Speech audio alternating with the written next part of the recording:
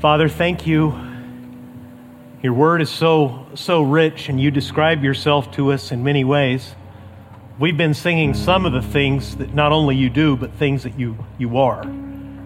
They are your nature, your character, your unchanging faithfulness. You make ways in hard, difficult places. You open a path forward where there is none. You are the light of the world, Jesus. You are a miracle worker.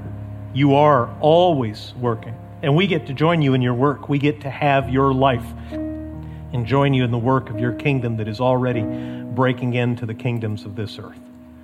And God, this is a heavy psalm. It's a big confession. Asaph speaks for many of us. So I pray that there would be openness and humility, and that we would all, beginning with me, Lord, be honest with you as we hear your word this morning. In Jesus' name I pray. Amen. If you open your Bibles in Psalm 73, I'd like you to open it there. Psalm 73, this is going to be a confession. Not from me, but from Asaph, a psalmist. A man who evidently, you're going to read from what he learned about God, had a rich life with God, but also a difficult life. He has a great deal to teach us.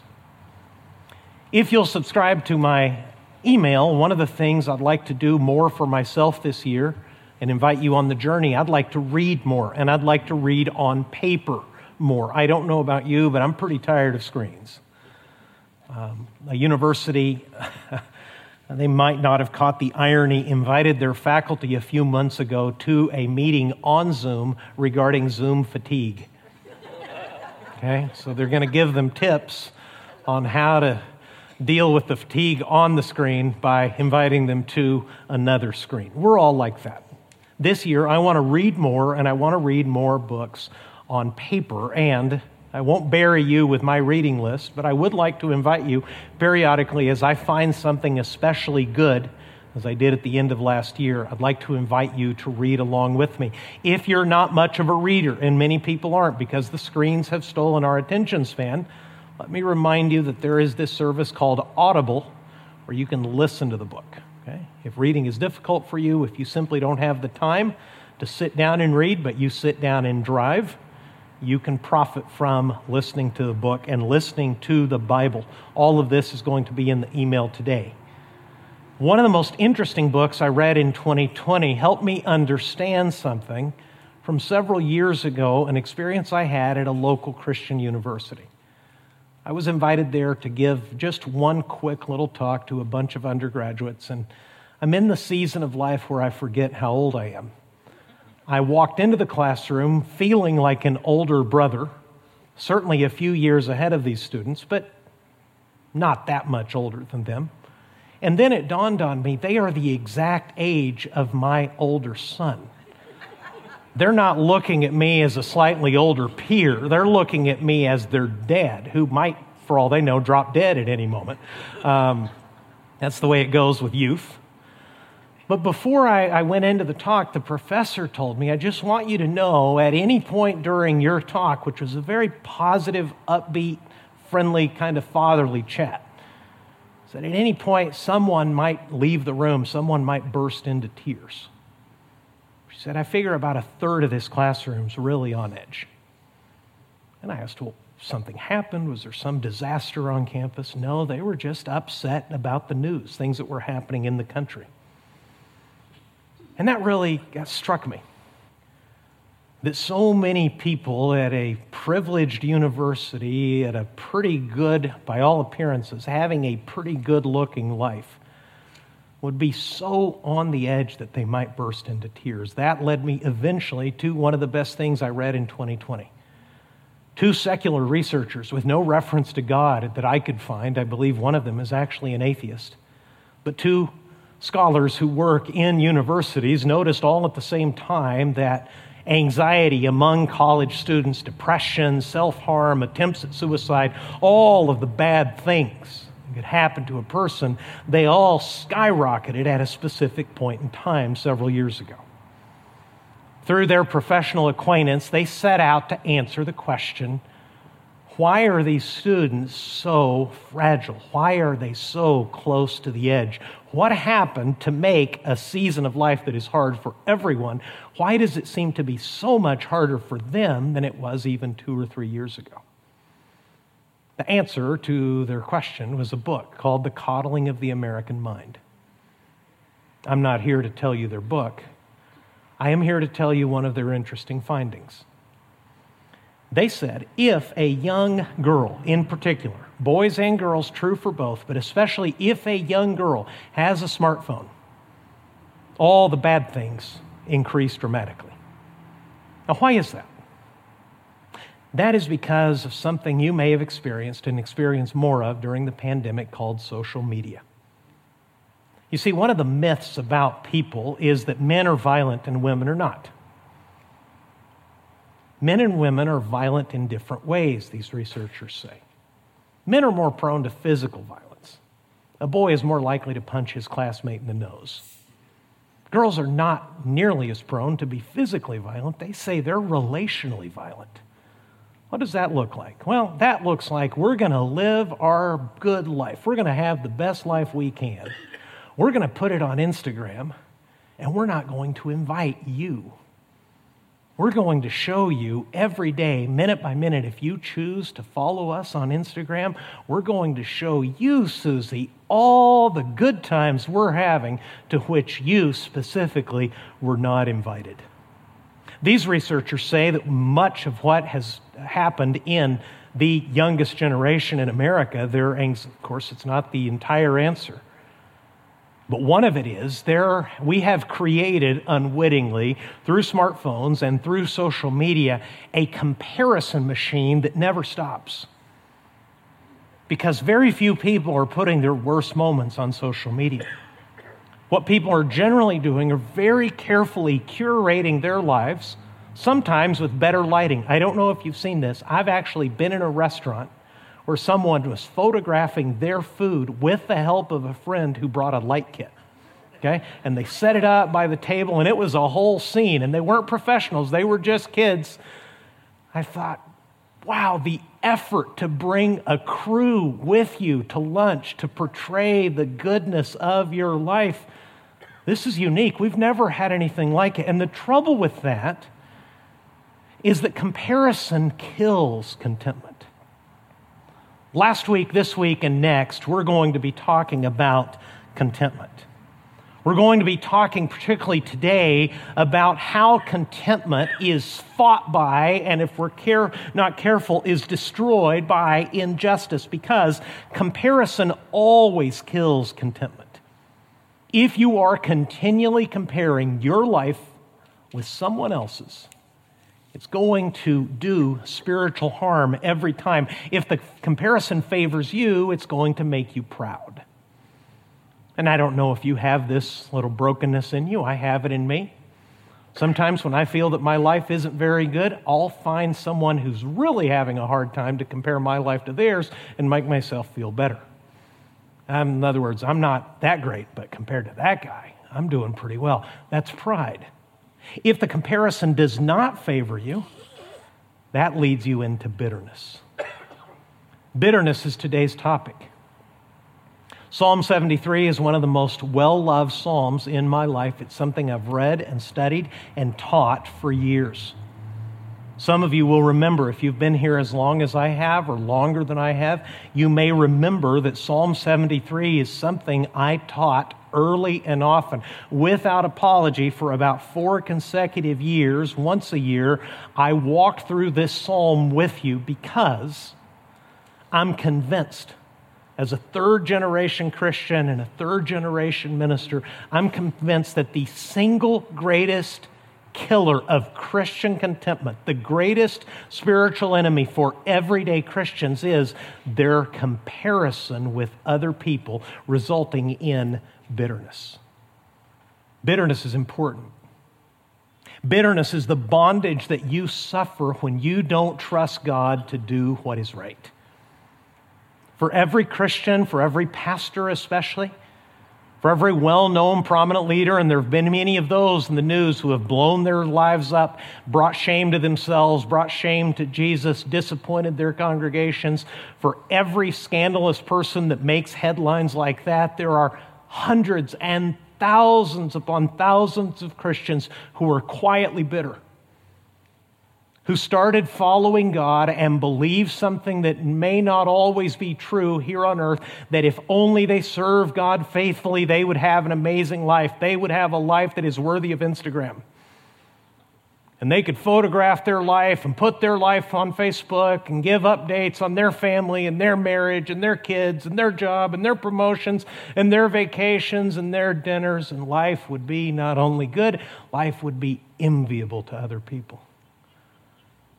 Asaph, a psalmist of Israel, a man who has a deep life with God, knew better and gave us his confession. He gave us his confession, confessed his bitterness. Asaph is going to tell you in Psalm 73 what kind of bondage he was in, how much he suffered because through what he went through, he lost sight of God and stopped trusting that God would do right. Read his confession with me, Psalm 73, verse 1. Truly, God is good to Israel, to those who are pure in heart. But as for me, my feet had almost stumbled. My steps had nearly slipped. For I was envious of the arrogant when I saw the prosperity of the wicked. I want you to see what Asaph is doing here. In verse 1, he wants to reassure the reader of what he eventually learned. That God actually is good. That God actually can be trusted. Truly, God is good to Israel, to those who are pure in heart. But as for me, my feet had almost stumbled. My steps had nearly slipped. In other words, I was almost lost. I lost sight of the fact that God is good. What happened, Asaph? Verse 3, I was envious of the arrogant when I saw the prosperity of the wicked. Envy, comparison, bitterness, those are hard things. Those are enslaving things. And Asaph is telling you that's where he was. Listen to the next few verses. This is going to be long and poetic. But he's going to tell you on the other side of it, having survived it, what he thought of his life compared to the life of others. There was no Instagram 1,000 years before Jesus was born when Asaph was writing the Psalms. But he is going to tell you, I was making comparisons between my life, which I had dedicated to God, and the life of people who had no use for him, and I was envious, and it made me bitter. Verse 4, they have no pangs until death. Their bodies are fat and sleek. They are not in trouble as others are. They are not stricken like the rest of mankind. Therefore, pride is their necklace. Violence covers them as a garment. Their eyes swell out through fatness. Their hearts overflow with follies. They scoff and speak with malice. Loftily they threaten oppression. They set their mouths against the heavens. In other words, they insult God. And their tongue struts through the earth. Therefore, his people turn back to them and find no fault in them. I want you to walk through these images with me. Asaph is saying, God, these wicked people, they don't have trouble like normal people do. They actually adorn themselves. They use pride as if it were jewelry. They cover themselves with violence. In other words, these are the kind of people who are willing to do whatever it takes to have their way. And they're proud of it. And they get away with it. Their eyes swell out through fatness. Their hearts overflow with follies. When God is mentioned, they scoff and speak with malice. Loftily, they threaten oppression. They set their mouths against the heaven, and their tongue struts through the earth. These are proud, wicked people who do not believe in God, do not trust God, have no use for him, deny his very existence. And Asaph says, compared to my life, they're doing great. Everything they want, they have. They're so fat. They're so well fed, because in the ancient world, being well fed was not a guarantee. They are so well fed, their lifestyles are so extravagant that they're fat. Their eyes are popping out of their heads, he says, because they have so much. And in verse 11, in verse 10, he complains that people are watching this. Therefore, his people turn back to them. In other words, the people are watching this wicked people and find no fault in them. And they say, here's their attitude toward God. Watch this. How can God know? Is there knowledge in the Most High? In other words, we do what we want. What God? What justice?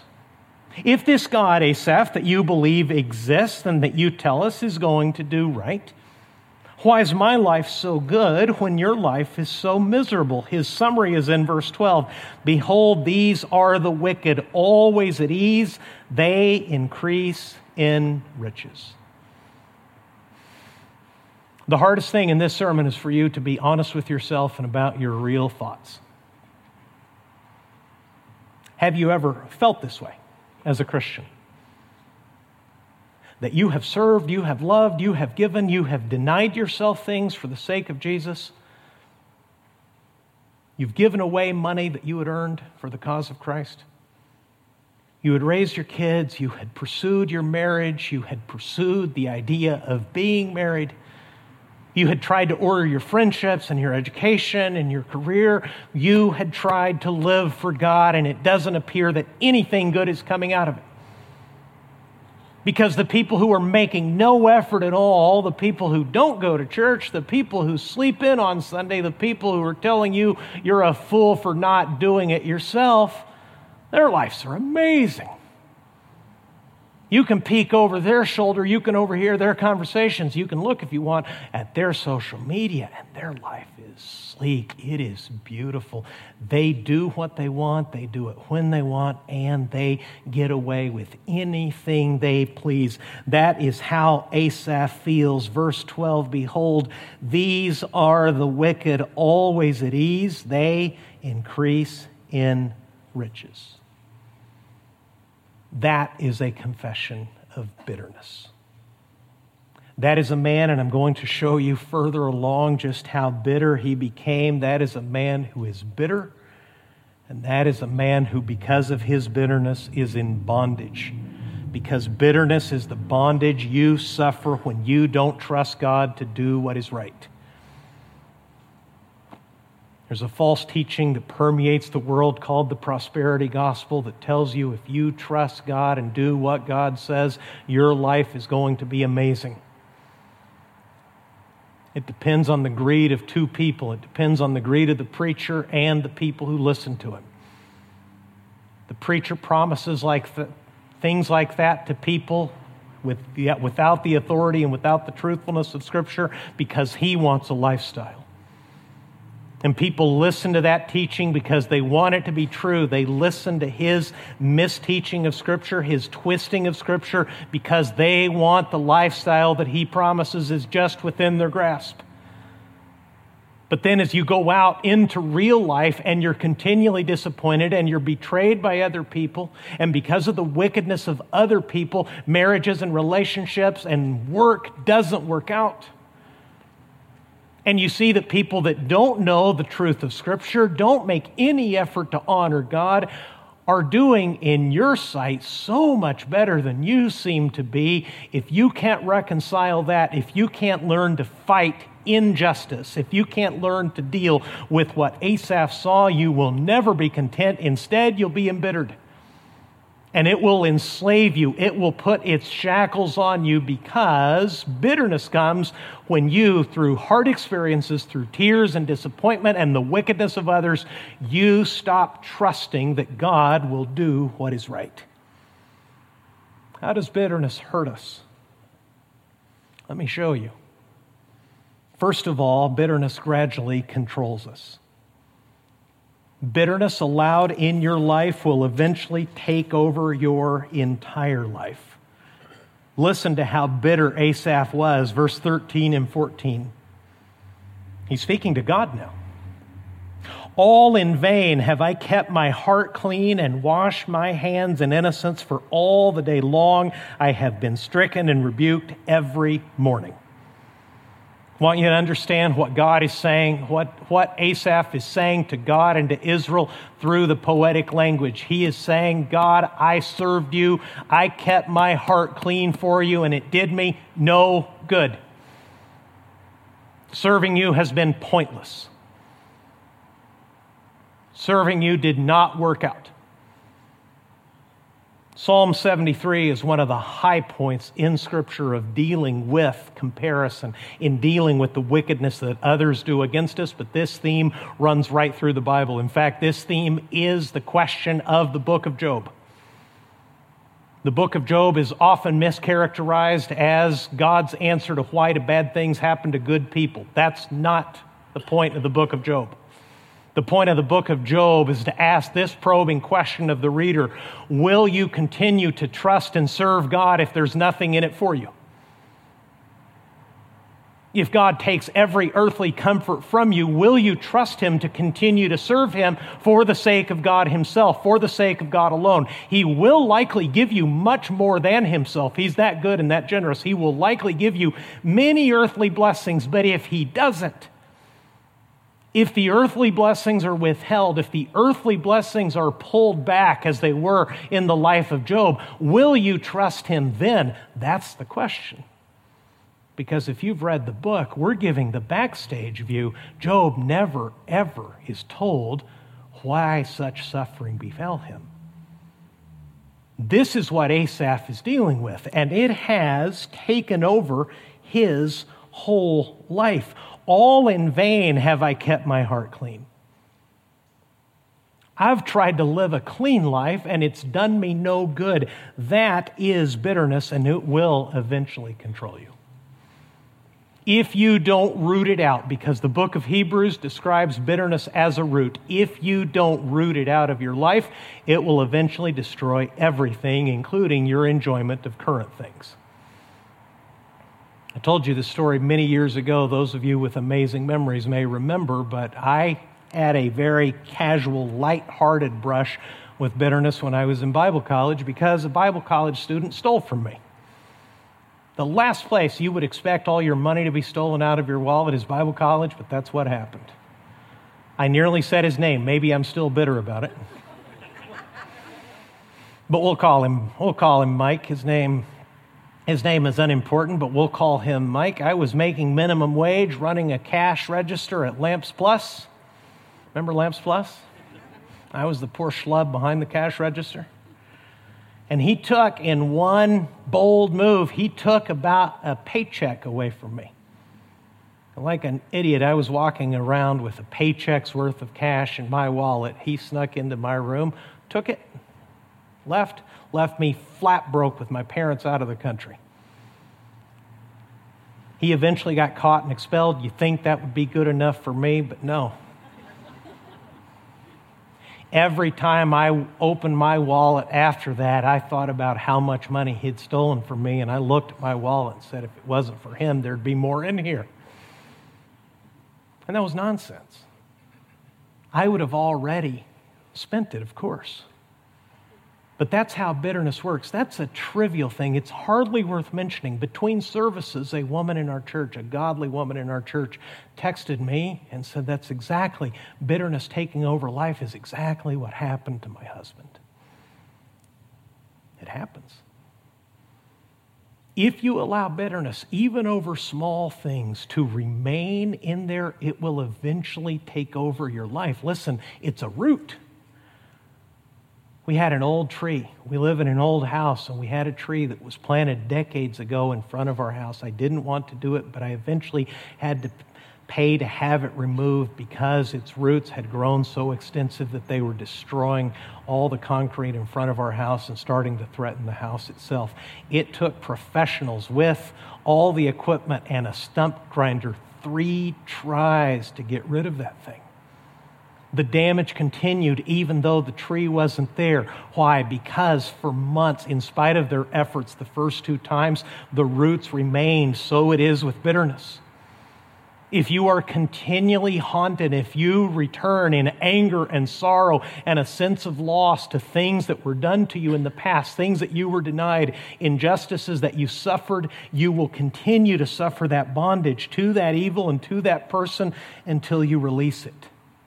A second harm that bitterness does to us is it ruins the people around us. I was so moved to get that text message because the woman who texted me, in spite of the bitterness of her husband, her ex-husband, is one of the sweetest women I've ever met. God spared her the bitterness of his life. Look in verse 15. If I had said, I will speak thus, I would have betrayed the generation of your children. In other words, Asaph is confessing his sin to Israel in a song. He's telling them in the first 14 verses just how bitter he was. But he says to God, if I had told people this, I would have ruined everybody who's looking at me. So it is with you, especially if you have a position of influence. If you're a father, if you're a mother, if you have younger people and children looking to you for an example, the bitterness you conquer in your own life won't matter to you alone. It will save them. If you share your bitterness with them, it will ruin the people around you. And eventually, and this is the worst part of bitterness, it moves from people to God. Our bitterness begins with the disappointment of the betrayal of others, but if we don't deal with it, if we are embittered with people long enough, we will eventually be embittered with God himself. Asaph tells us that in verses 21 and 22. When my soul was embittered, when I was pricked in heart, I was brutish and ignorant. I was like a beast toward you.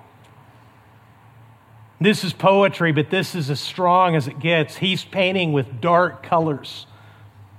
Asaph says, God, while I lamented my lot, while I compared my life with the wicked, when I found that their life was so much better than my own, when I was embittered in my heart, when my heart was in pain every single day because of the comparisons I was making, he says in verse 22, I was brutish and ignorant. I was like a beast toward you. In other words, God, I didn't have any more sense than an animal does. That's what bitterness does. It robs you of your actual humanity. It kills your spiritual sensitivity. It makes you as spiritually sensible as a mule. That is Asaph's experience. That is Asaph's confession. If you don't deal with the bitterness that you have toward other people, it will eventually soil and stain your relationship with God. So how did Asaph turn the corner? Let me show you verse 16. When I thought how to understand this, it seemed to me a wearisome task. That's the truth. Asaph says, God, when I considered the plight of the suffering of godly people compared with the prosperity of bad people, it wore me out. That's why social media is so pernicious. That's why it's so dangerous. I don't want to harp on social media. I use it. I just want you to use it wisely. I want it to do you spiritual good rather than spiritual harm, because in social media in particular, there's a new kind of creation called an Instagram influencer. Are you familiar with this? Whatever the niche of life that a person has chosen, they portray a life that belongs and looks like the life of a superhero. Okay? These are people who are famous for being famous, who are paid for being good looking, who are paid for being able to portray a life. And the whole thing is based on comparison and by creating discontent in your heart to make you envious of them and make you want to be more like them. If you don't break that comparison machine, if you don't free yourself of that constant comparison, you're going to be ruined. If you're continually comparing the reality of your life, hard, difficult, empty of peace as it sometimes can be, and you compare it with people who Asaph says have no trouble at all, when you try to reconcile that, you're going to agree with Asaph. This is a wearisome task. You're not going to be able to come up with answers until you do what he did. Verse 17, until I went into the sanctuary of God, then I discerned their end.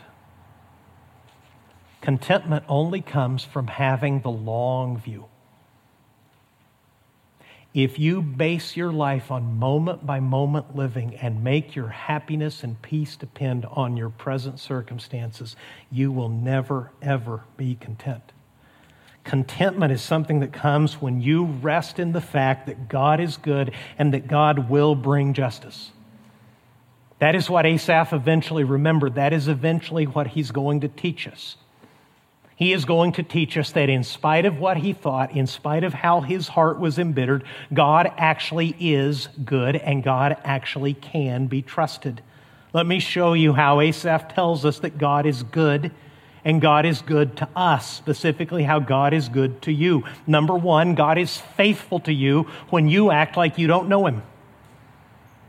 That's verse 21 and 22. When my soul was embittered, when I was pricked in heart, I was brutish and ignorant. I was like a beast towards you. Nevertheless, I am continually with you. You hold my right hand. Those three verses hang together. Asaph says, God, I was daily comparing my life with the life of people who ignore you. And they were always winning. I was always losing that comparison. Their life in comparison to mine continually looked amazing, and it got into my heart and it imprisoned me. It made me bitter. It robbed me of my spiritual sensitivity. I may as well have been an animal in your presence. That's how much I knew you. That's how much I cared about you. I had no spiritual sensitivity left. But then I looked at their end. I looked at the long game. I looked at how things were going to run out, and then I found relief. And even when I acted like I didn't know you, even when I was thinking of telling people that it's all a sham, that you can't be trusted, that it does no good to serve you, even in those times, I was with you, verse 23, because you hold my right hand. That is the goodness of God. When you act like you don't know God, God continues to act like he knows you, because he does, and he loves you. And when you step away from him, when you are unfaithful to him, he remains faithful to you. He holds you by his strong right hand. The reason you have a grip on God is because God first took hold of you.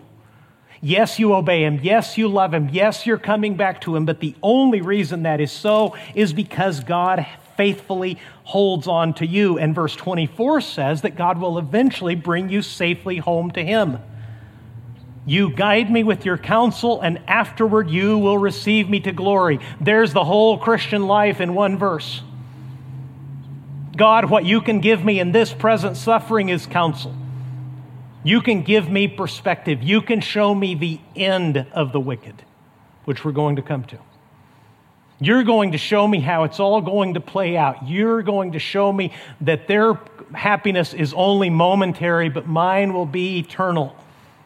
You will give me counsel here on earth, but verse 24, afterward you will receive me to glory. This is the beauty of contentment. Contentment comes from Christ, not from circumstances. That's probably the single idea that ties this whole series together. If you have Christ, the things that you don't have don't matter nearly as much because, number 3, God promises that he's going to be your strength and your supply. That when you are weak, God will be strong for you. When you lack, he will provide for you. Verse 25. Whom have I in heaven but you? And there is nothing on earth that I desire besides you. My flesh and my heart may fail, but God is the strength of my heart and my portion forever. I want you to understand something really important. That last line, God is my portion forever, that is the language of wealth. That is the language of inheritance. That is the language of possession in ancient Israel. In ancient Israel, if you didn't have a portion, if you had not been left land, if you had not been left a place by your family, if you did not have an ancestral home, a place where you belonged, you were in the worst kind of shape. You were in social disgrace and probably going to die of something like starvation as an outcast. What Asaph is saying is, God, as I continually try to keep my heart and my hands pure and live for you, I see that people all around me who don't even trust you, don't even believe in you, they have so much more than I do. What I've discovered through this experience is, you're my strength and you're my portion. You are the wealth. You are my possession. You are the one who is going to strengthen me. You are the one who is going to provide for me. Again, if you have Christ, whatever you lack on this earth doesn't matter nearly as much. And Asaph's final discovery, number 4, is the goodness of God is this: He is going to shelter you from judgment so that you can share how good He is with others. Verse 27. Behold, those who are far from you shall perish. You put an end to everyone who is unfaithful to you. But for me it is good to be near God. I have made the Lord God my refuge, that I may tell of all your works. If I've lost you, please listen to this and I'll be done. The hardest thing to deal with in life is evil at the hands of other people who seem to be getting away with it. That's why it wrecks so many Christians. Because Christians expect that in their churches, in their families, especially from those who profess Christ, they should be safe, they should be blessed, they should be provided for. And that's not always the way it works. This week, to prepare myself for this, I immersed myself through a podcast in the testimony of Christians who suffered greatly at the hands of other Christians. In the case of one woman, she suffered greatly at the hands of her father, who presented himself as not only a Christian, but a Christian leader. The thing that gives her comfort, she said on the other side of it, is in realizing how evil her earthly father was, she has more clearly seen the goodness of her heavenly Father. She broke through to a great discovery that no one gets away with anything. I want you to especially listen to me if you've suffered abuse at the hands of others, especially people you thought and you should have been able to depend upon for safety, for protection, for love, for blessing. Whether that was abuse within your family or abuse, God forbid, within a church, and it happens. You need to remember that nobody gets away with anything because God is the righteous judge who knows the end of the wicked. Asaph said, "This wore me out. This embittered my heart. This reduced me to an animal-like condition until I met with you again in the sanctuary. And then I got my eyes out of this present pain and suffering and lack, and I looked up higher and I saw the end. I saw how it's going to work out." For the last few years, I've had the privilege of being a little bit, just dipping my toe in the world of law enforcement and the administration of justice. In dealing with the police, especially those who investigate serious crimes, one of the most frustrating things that they have to deal with is they see wickedness and evil on a daily basis, and in spite of their best efforts, they often see people get away with it. They don't know who committed those crimes, or because of the protections of the legal system itself, they and the perpetrator both know who did it and what they did, but they can't prove it. And it's going to go unpunished, at least for now. God is the righteous judge, and no one gets away with anything. He's never out of resources. He always knows the facts. He always knows the truth. Here's the truth of the gospel. Those who harmed you, those who hurt you, will either receive the justice they richly deserve, or they will find in Christ the same mercy that Jesus died to give you. No sin, no crime, no harm, no evil will go unpunished. It will either be punished in the person of Christ at the cross, dying for sinners, saving those who trust him. Those sins will either be satisfied in the person of the Son of God, Jesus Christ, or they will remain on the life of the guilty who will not turn to Christ, and he will receive from God justice. Behold, those who are far from you shall perish. You put an end to everyone who is unfaithful to you. It took Asaph time. It was a journey for him, but that's what he learned, that God can be trusted to do what is right.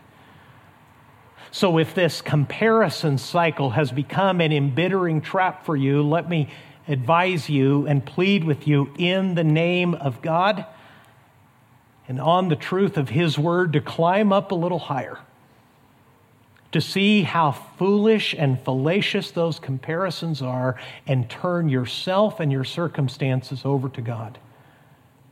To release people from the wickedness that they have done to you, to place them in God's hands so that he will give them either the mercy that Jesus died to give you or the justice that they have deserved. Either way, it's out of your hands. Either way, they are in the care and under the eye of God. Either way, you can rest and you can trust that God is good and God will do what is right. Let's pray together.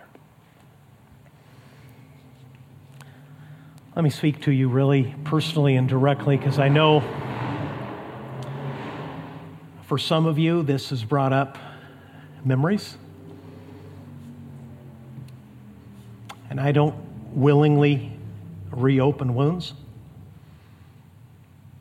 But if you felt pain, if you felt anger, if you felt despair as you've heard Asaph's confession, if you've identified with it, let me invite you right now to turn to your Father and release those circumstances and release those people to him.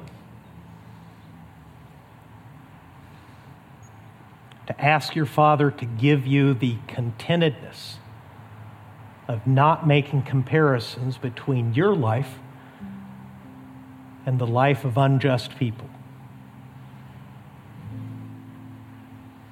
Christian, if you have Christ, it will all be well in the end. If it's not well now, that's just a reminder this isn't the end. And if you don't have Christ, whether you're the victim or the perpetrator, Jesus died to save sinners. Jesus died to comfort the suffering. He has comfort and peace for the humbled victim. He has abundant mercy for the guilty. My invitation to you would be to turn to him, to turn yourself over fully to God. Confess your comparisons, confess your bitterness to him, and entrust yourself to Jesus who died for you. If you make that decision, send us a text. If you're here in the tent, if you need counsel, we have biblical counselors. We have people who listen wonderfully, who know how to help and come alongside the hurting. They've hurt themselves. They've been in pain themselves. That's why they're good, merciful listeners and counselors to people who are suffering. Father, teach us to be content in you. We will strive in vain on this earth, trying to fashion life just as we need it to be satisfied. Teach us instead to be contented with you and to turn wickedness and evil over to you, to trust you, the judge of all the earth, to always do what is right. I pray for those who are hurting. I pray for those, Lord, who have suffered abuse and betrayal. I pray, Lord, for the sheep that have been hurt by the wolves. Jesus, you're the good shepherd. You can bind up every wound. You can heal them of everything. May they find your goodness in the face and in spite of all that evil people have cost them. In Jesus' name, amen. A final word for you. My single greatest fear of this series is that you'll have a simple misunderstanding. I can't stress this enough. What I just shared with you is the truth. That's why it's in Scripture. It is God's actual truth. But knowing the truth alone won't set you free in your day-to-day experience. You have to know it, and you have to practice it. It has to be habitual, because there will always be a battle between truth and lies. If you think that having spiritual insight in a moment, you read a psalm, God speaks to you in His Word, you see the light of the truth, you see things in a new reality, and you think, that's it, I'm free. No, you've been shown the way to freedom, but the way to walk in freedom is to walk in the truth. To habitually, when the accusations, when the comparisons, when the discontentedness, when the anxiety, when the feelings of anger and injustice come flooding back, to continually turn again to your Father. Remember the truth He showed you, because what He showed you in the light is just as true in the darkness. So don't be discouraged if this morning you feel like, okay, that helped. I got it. I'm going to remember that.